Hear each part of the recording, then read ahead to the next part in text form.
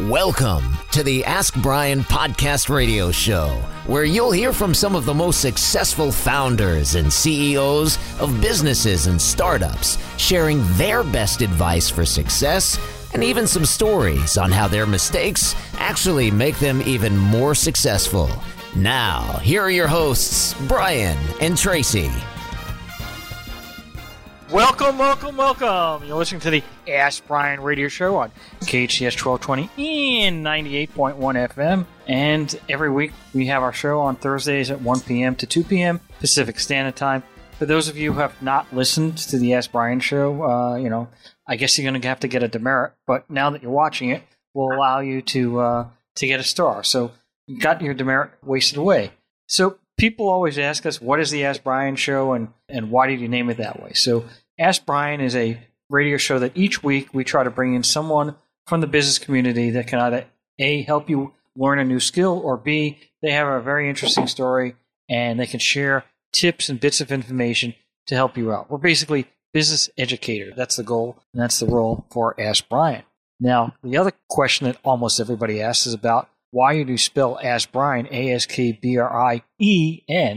Why not spell it A-N or Y-A-N or I-A-N? Or where did he come up with the name? So each week we try to explain why we have an E in the Brian name, not just because it's easier to get the domain name, which was the true story, but also why we have the E. Now, our engineer, which also begins with an E, usually is going to try to help us out here. I've been feeding him fish like the seal, so he's been very helpful recently. And if he gets them all, he gets a whole bucket of fish. So, are you there? What's going on? I'm waiting on you to finish with the berating of me. Hi, everybody. This is the engineer. And yes, he took away my favorite word of the various... How many E's in engineer? Engineer, that is 3. Right? Mm-hmm. There's a lot of E's. There's a lot of E's. But anyways, so with the Ask Brian show, there's a number of words that start with E that kind of are almost thematic of what the Ask Brian show kind of, does and stands for. One of them happened to be, engineer because, you can't really run the show without, the engineer. That would be me. Until what? AI. That does not start with... Artificial intelligence comes in, or we get an automated board, or they make it so easy that I can run it. But go ahead. Neither of those start with an E, so it doesn't count. What about making it easy enough that I can run it with, just drag and drop? Oh my. Anyways, the other themes we have is, experts is another word because everybody is an expert in their field of choice on the Ask Brian show. So outside of experts, we have empathy, which he was not being very empathetic with the whole AI thing. And I was totally empathetic. I didn't make a joke the last 10 seconds. That's true. You were empathetic on the last joke. So you know what? Actually, I'll take that back. You were empathetic. The other ones we have is experience because everybody is experienced in what they do here, and experience counts. Are you experienced? Yes. 3 years and counting. 3 years what? In preschool? No. Can't anyone be an engineer? Alex knows the answer to that question.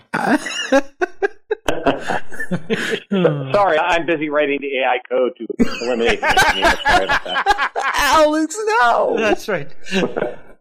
Oh, my. And then we have experience, empathy, experts, engineer. Excitement! And what about enthusiasm, too? I don't know about that. No?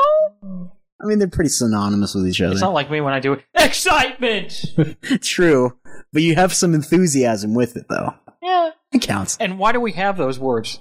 Because they're all thematic of Ask Brian. No, because we had a guest on one episode. Oh. And in that episode, I thought that the most important trait to be successful was to be relentless, okay? To not stop, to be determined. And she said, no, that's not the most important trait. The most important trait is to be excited and enthusiastic. It works. It does work. Passion. Yeah. Passion. But that doesn't start with an E, so we have to get And having a lot of money helps, too. Ayo. That'll make you much more likely to succeed. You can always hire people to do stuff. It's got to be the right people. Sure. Go ahead. True. I think we're done with the E's right now, aren't we? Or am I missing one? You got experts? I did get experts. You got excellence? Ooh, I didn't get excellence. Excellence because everybody's... Not excellent. I was not excellent. Not excellent, no. You get an E-. I get an E-. Because we only use E's. True. I'll take the E-. Well, without any further ado, today we have 2 guests, and we also brought back the longtime all-star co-host, Alex Grossman! good. Woo!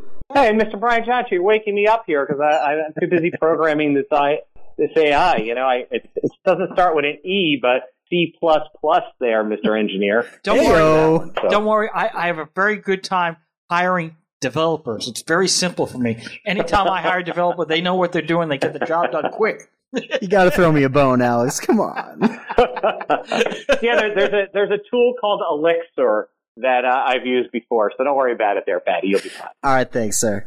Don't worry about it. You know, I hear this, you know, there's a lot of street cleaning jobs available. Oh, my God. When AI takes over for you. So, without any further ado, ADIEU, and why do I like that word? Because every single letter except the D are vowels. And? What's the and to that? I just want to get you. There's no and. I wanted to see that face. But without any further ado, though, we have two guests today, not just one. Can I get a drum roll? You know what? Actually, I can. Give me actually 1 second to find one. You kind of take off the whole thing of the show.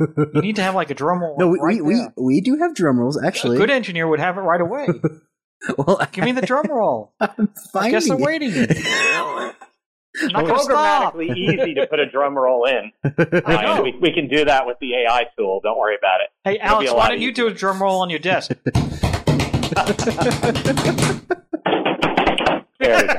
All right, thanks. Next time. All right, so without any further ado, we have our guest, Mandy Brewer. Mandy, you there? Yes, sir, I am. Okay. And we have our other guest that we'll be talking to also today, and that is Paul McNabb. Paul, you there? I am. Thanks for the introduction, guys. Super.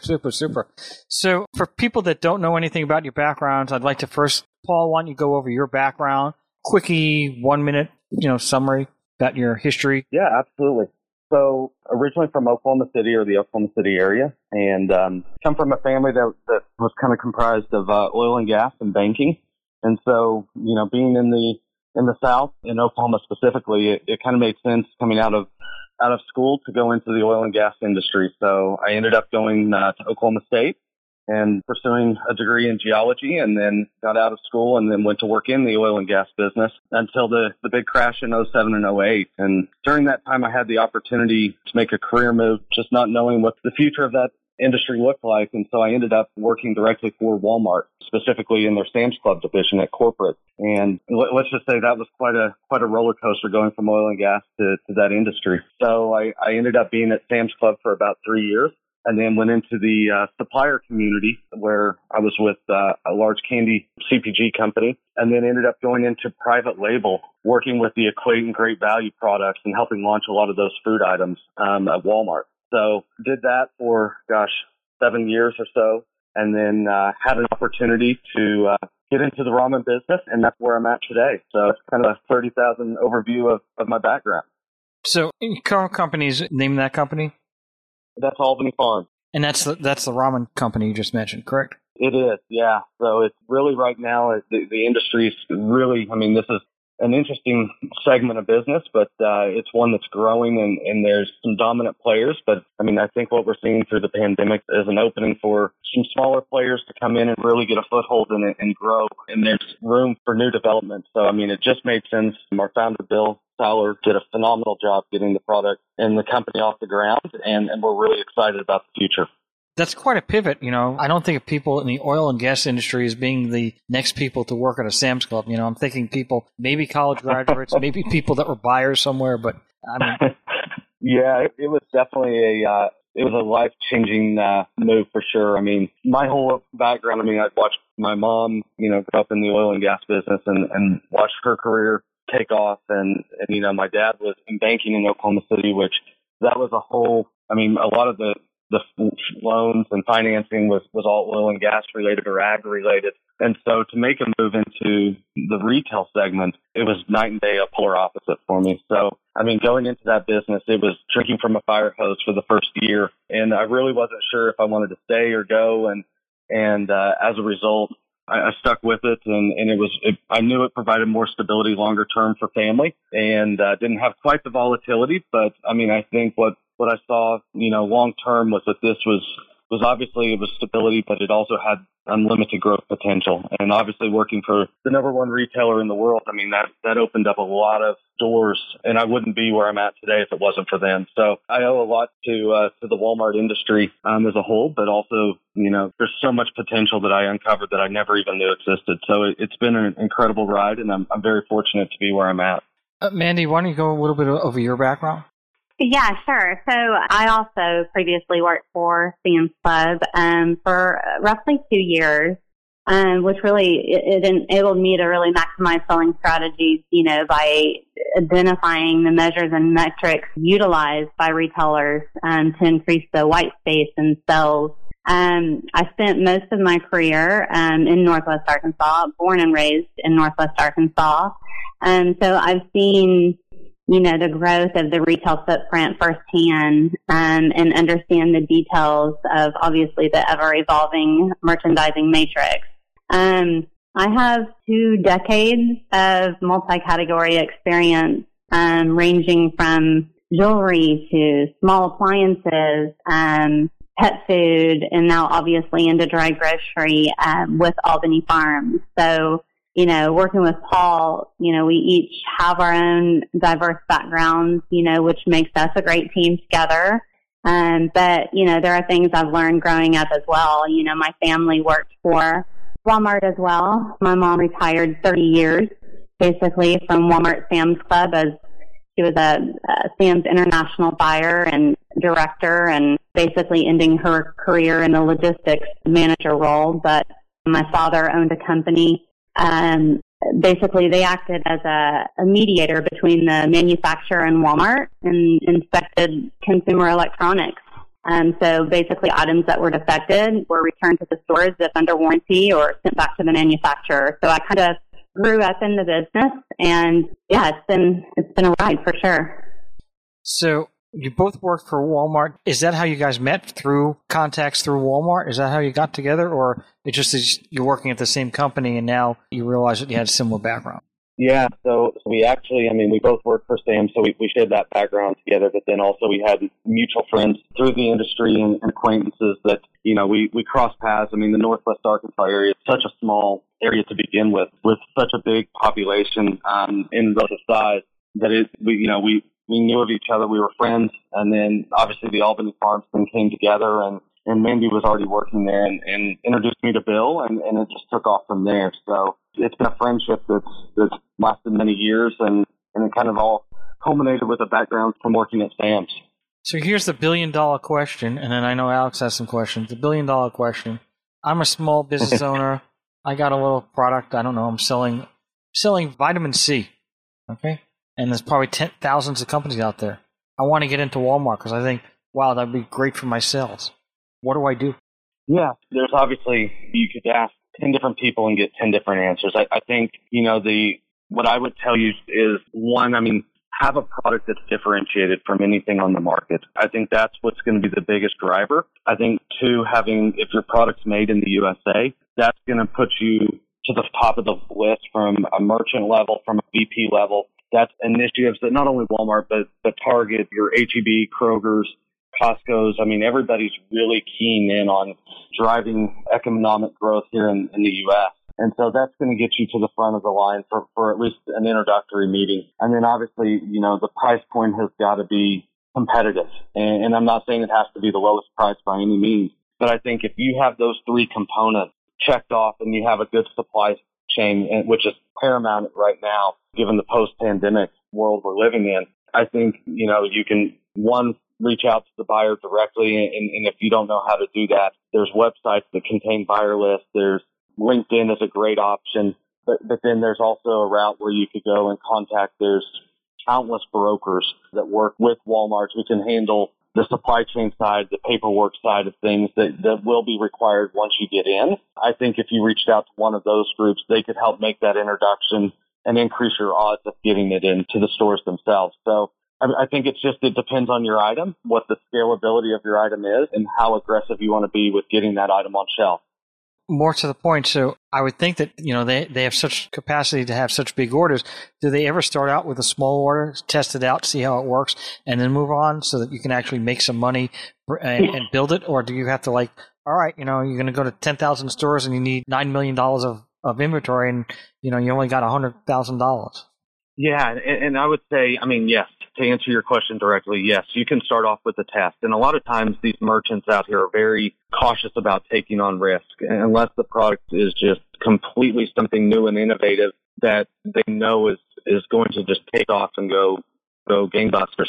But what I would say is a lot of times they will define what that region is, and they rely a lot on the supplier to tell them, where have you been selling previously? What is that? What does your demographic of your consumer look like? And then they'll work with you on a strategy and understand what your supply chain constraints are. And that really opens up the door to help get you into the stores in the right area and make sure both not only yourself, but the retailer can grow at an appropriate pace for both companies and allows you to scale up in steps as opposed to just taking on, to your point, 10,000 stores or whatever that may look like, and trying to go, full nationwide distribution from the start, which is, as you know, it's highly capital intensive. It requires an immense supply chain and could be tough for small business owners. So Alex Gross, my co-host, is going to be interviewing both Paul McNabb, Mandy Brewer. Wow. So Mandy and Paul, I have a little bit of experience getting products into Walmart. I just want to give my little piece of the background. You can tell me where I'm completely wrong here, if that's okay. So I know, you just covered you don't have to be a $1 billion company to get in there. You need to be a small company, or you could do it with a small company. But as you said, inventory control, pieces like that are difficult. But there's more than just the store and the club to Walmart, right? There's Walmart and Sam's Club, the e-commerce side, which I think, and I have a lot of experience on the other company, the AM company on that, and, how they do that. So you kind of have the ship it to the warehouse or ship it to the end user directly or the customer directly, and then the marketplace. And I'm wondering if one of you could describe that a little bit so people understand it. Is that an okay place to start? Yeah, sure. I'll let Mandy take this one. Yeah, it kind of goes back to when I was talking about I worked for a very small family-owned dog cat food business. And again, family-owned, started out very small and ended up, tripling in size, within a few years' time, going out to all the big retailers, from Walmart to Target, even the grocery chains. And we ended up, a few years down the road selling the company to a very large CPG company. So it just means that, you can really start from the bottom and work your way up and get the right, team in place, whether it be through e-commerce or, in store. It was quite interesting how it all, was pulled together. And so what I did when I was working with them, I worked through a broker because I wasn't sure which way to go. I didn't know, should this product be e-commerce or, should I try to go in the marketplace or should I try to go in the store? And I got some pretty good advice on how to do that. And I think, like you said, when you're looking at how they treat suppliers, the first thing they did is they said, what's your resource? Well, how much cash do you essentially have? We could break you. I think in the old days, people used to always use Sears for this. They used to say Sears can either make you a billionaire or make you a homeless person, right? And I think it's true with Walmart as well. So I think you have to go in eyes open. Is that the way you feel it has to be? I mean, just don't shoot for broke, kind of know where your place should be. Yeah, and we actually had, at this pet food company that I worked with, we had a team, a buyer just for e-commerce. And, a lot of marketing dollars goes into that, and advertising and things like that. The way people click on the internet, just so many different avenues that you take through the e-com. I mean, because e-com is the way to the future, for sure, of the future. Mandy's right. E-com is definitely the way of the future. But I think, the big thing I would tell your viewers is you don't have to start off with, $10 million to get this up and running. And that there's companies, Amazon has done a phenomenal job with Seller Central and things like that, where if you have a product, even if you're, just starting out of your garage, you can get it listed on Amazon. You can get it listed on Walmart's marketplace now. And that's opening up so many doors and giving so many buyers in the store visibility to products they would have never have seen or even heard of. And a lot of these new items that are coming out that you're seeing in brick and mortar and online were really proven out on e-commerce as kind of the testing platform, so to speak, to get it into the stores. So, I can't stress enough that the e-commerce channel is definitely being watched heavily from senior level and down, and really is what's going to be what you see in the stores in 5-10 years, if not sooner.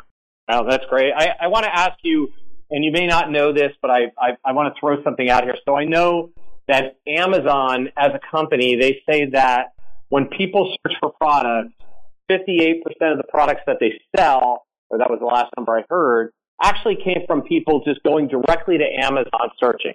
So they didn't even go to Google and search for something. They just went up to Amazon and looked for it because of all the reasons like that. Is that the same thing we're seeing for Walmart? Are people looking at it as a destination? And the second part of that question is, if you do go to Walmart e-commerce, do they do a lot of Google placement as well? So if I search in Google, will Walmart be the first or second place if my product is, or my type of product is there? Will people find it? I know it's a double question, but it's really interesting.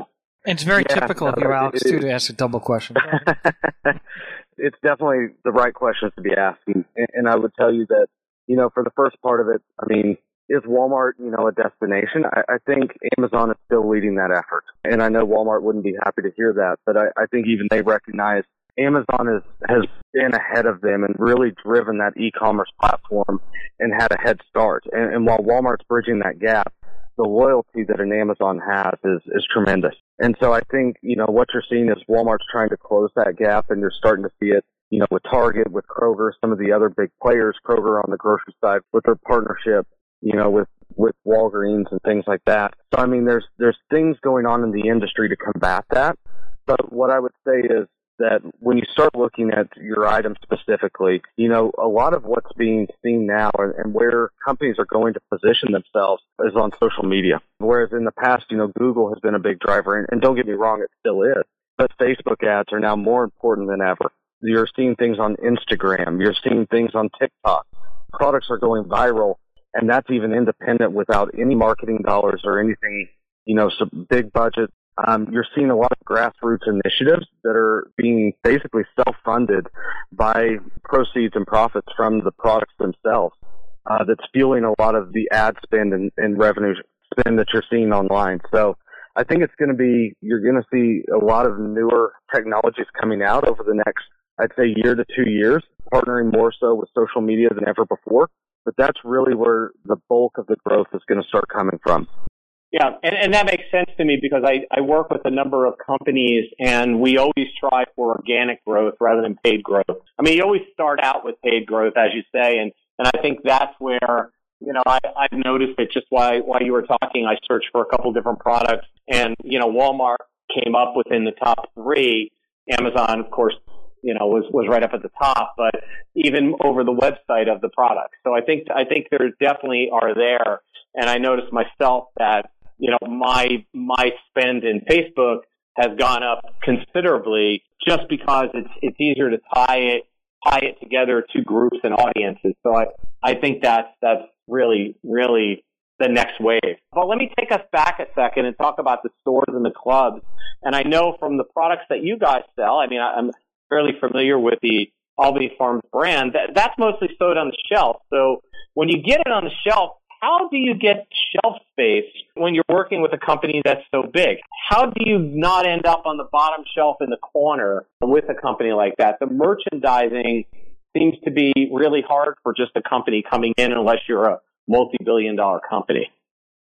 Yeah, so I'll kind of give an overview and then let Mandy kind of do a deeper dive into kind of how she's positioned the company with the buyer, because she's done a tremendous job. But I think the biggest thing, that came out of this is the pandemic exposed a lot of the big CPG supply chain gaps and weaknesses, and it's still going on today. And so, you look at a company like Albany Farms, who had the vision, who was able to react quickly, and they were able to mobilize a brand and went to a company like Walmart and basically laid out what the business strategy looked like, not only for the short term, but the long term, and was really able to solidify a partnership more than just, here's a product, you guys have a need, we'll sell it to you and put it on the shelf. And so what you're starting to see is a lot of these retailers have seen these bigger CPGs, and not that there's anything wrong with the business model there, but you're starting to see them diversify a whole lot more than they have historically. And it's purely from a portfolio balance mix for their P&Ls, but also because the supply chain and the infrastructure is just not in place to where we thought it was. And so what Mandy's done, and Mandy, I'd ask you to kind of dive in here. You've spent hours, working with the buyer, working on long-term strategies, and maybe you can provide some insight there on just some of the context that you and this particular buyer have done. Sure. I mean, like you were asking earlier, get to decide whether you're on the top shelf or the bottom shelf. Obviously, you don't want to be either of those places. But at the same time, I think that being able to give the customer newness as they walk down the aisle, just short-term strategies of what can we do short-term versus long-term. And, placement on shelf, you never know where you're going to land. You hope it's, dead center. But at the same time, being able to plan out your portfolio and how that basically leads to, a long 4-year term placement.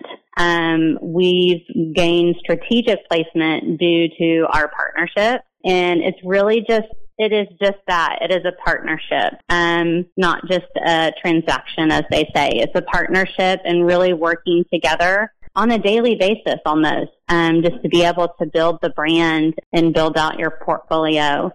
That involved executive leadership, buy-in in return, that they wanted to help build the brand. So again, it's partnership.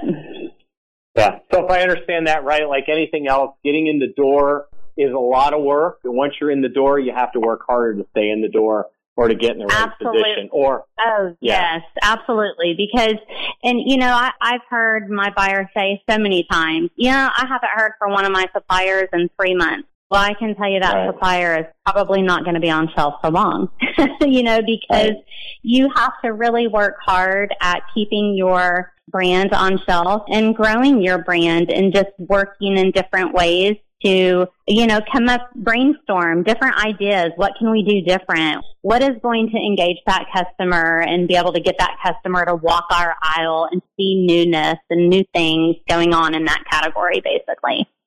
Yeah, and I think that's also true in e-commerce, is that it's more than just that single search word that they look for. It's, when a number of things come up, it's what's compelling to grab them, and you constantly have to be evolving with that as well. So I think that's really important. Someone's going to have to work really hard to get Mr. Brian Johnson to buy something other than Cocoa Puffs when he walks down that aisle, though.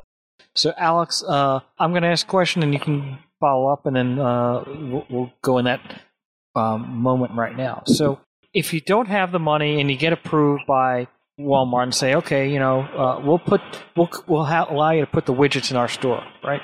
But you don't have the money. Does Walmart provide any financing to help you? Yeah, so I guess you can answer that a couple different ways. I mean, obviously, there's a giant push right now for not only Walmart but other retailers, but in particular to Walmart. They're heavily investing right now into Made of America products. And so what I would tell you, whether it's either a loan or, in exchange for an investment into the business itself for long-term business growth that has beneficial needs. I mean, there's definitely room for a retailer like a Walmart to partner with a supplier or a small business owner, or even a large business for that matter. So it really comes down to the needs of not only the retailer, but also the needs of the business. So I would say, in terms of financing, yes, there are certain areas that Walmart will work with you. Again, it just depends on what the scale of that is, whether it can be taken into all stores down the road or what the supply chain looks like. But there's absolutely conversations that take place every day with leadership into how they can protect that business. So, I mean, I would tell you that if that's a concern and the product is a good product, there's absolutely nothing holding you back from presenting that to them and working together as a partnership to get that launched. So what I took from that, Paul, as well, is if you're a manufacturer, you're thinking of building a product, having it made, you got a good product, and it can be made in the U.S. versus made overseas, you should seriously consider that, or at least pitch that idea to Walmart, because you might be able to get some financing, and if even it costs you a few cents more, it might be worth it in the long run. Did I take that correctly? Yeah, absolutely. I mean, it comes down to a business need. I mean, that's certainly an option. I mean, obviously the terms of it, that would be up to each business to determine at the end of the day. But I mean, look, there's nothing there that hurts from hearing them out and also making the product known to them. So yeah, absolutely, that's an option that they can explore. I would think the hardest part involving a company like Walmart is to get in touch and contact with the buyer, no matter what it is. So even if you've got the next Peloton or the next McDonald's or whatever it is, that concept, to get that information into the buyer's hands, how do you do that? Yeah, so I would say that there's two ways. I mean, for anybody wanting to cold call a buyer, I mean, typically that's difficult. Just in full candid nature of that. I mean, they receive hundreds and thousands of emails a day, and so it can get lost. I mean, that's certainly an option you can go through looking on LinkedIn. I mean, a lot of the buyers are listed. There's a website called Supplier Wiki that lists out all of the merchants that's on there. So there are tools online that will tell you who those merchants are. I would also say that there are a number of brokers, and I would say there are specialized brokers within, if you're looking at Walmart, there's a handful in Northwest Arkansas that specialize in working with the Walmart buyers directly that you can reach out to. You can find them online. You can even ask other manufacturers. They can point you. Many of them use brokers as well, but you can go that route, and they would have direct access to a lot of these buyers. They can help you build the presentations to present. And then, like I said, getting it in the meeting is one aspect of it. But then it's the ongoing discussions you have to have with the merchant, the reporting that they require, the supply chain upkeep, and reporting that goes on with that. So that's where the broker channel really shines, is because they can help manage that. There is a fee to that, obviously, but that is, for a lot of small businesses, that fee is well worth the cost to navigate the channels of the Walmart business. So those would be the two ways I would recommend going if you have a product and want to get on shelf or online. The big question is, what is the standard fee for a broker? So I would say on average, you're talking anywhere from 3 to 5%. Again, it depends on the item. It depends on the scalability, what kind of leverage there, and what kind of price point. The other avenue I would tell you that you can always go is Walmart Marketplace, which anybody can go on it, create an account, and start selling on the Walmart platform. The person handles direct shipment at that point, but that is another alternative. But from a brokerage rate, it's standard 3 to 5%, depending on the firm. Thank you very much. We got to go. KHES 1220, 98.1 FM. Thank you, Paul. Thank you, Mandy. Thank you, Alex. Thank you for tuning in to the Ask Brian radio show. You can listen to us every Thursday on KTHS AM 1220 and FM 98.1, or via Facebook Live, or anytime wherever you listen to your podcasts. Visit AskBrian.com to join the conversation and ask us your business questions, and we'll answer them on our next episode. That's AskBrien.com.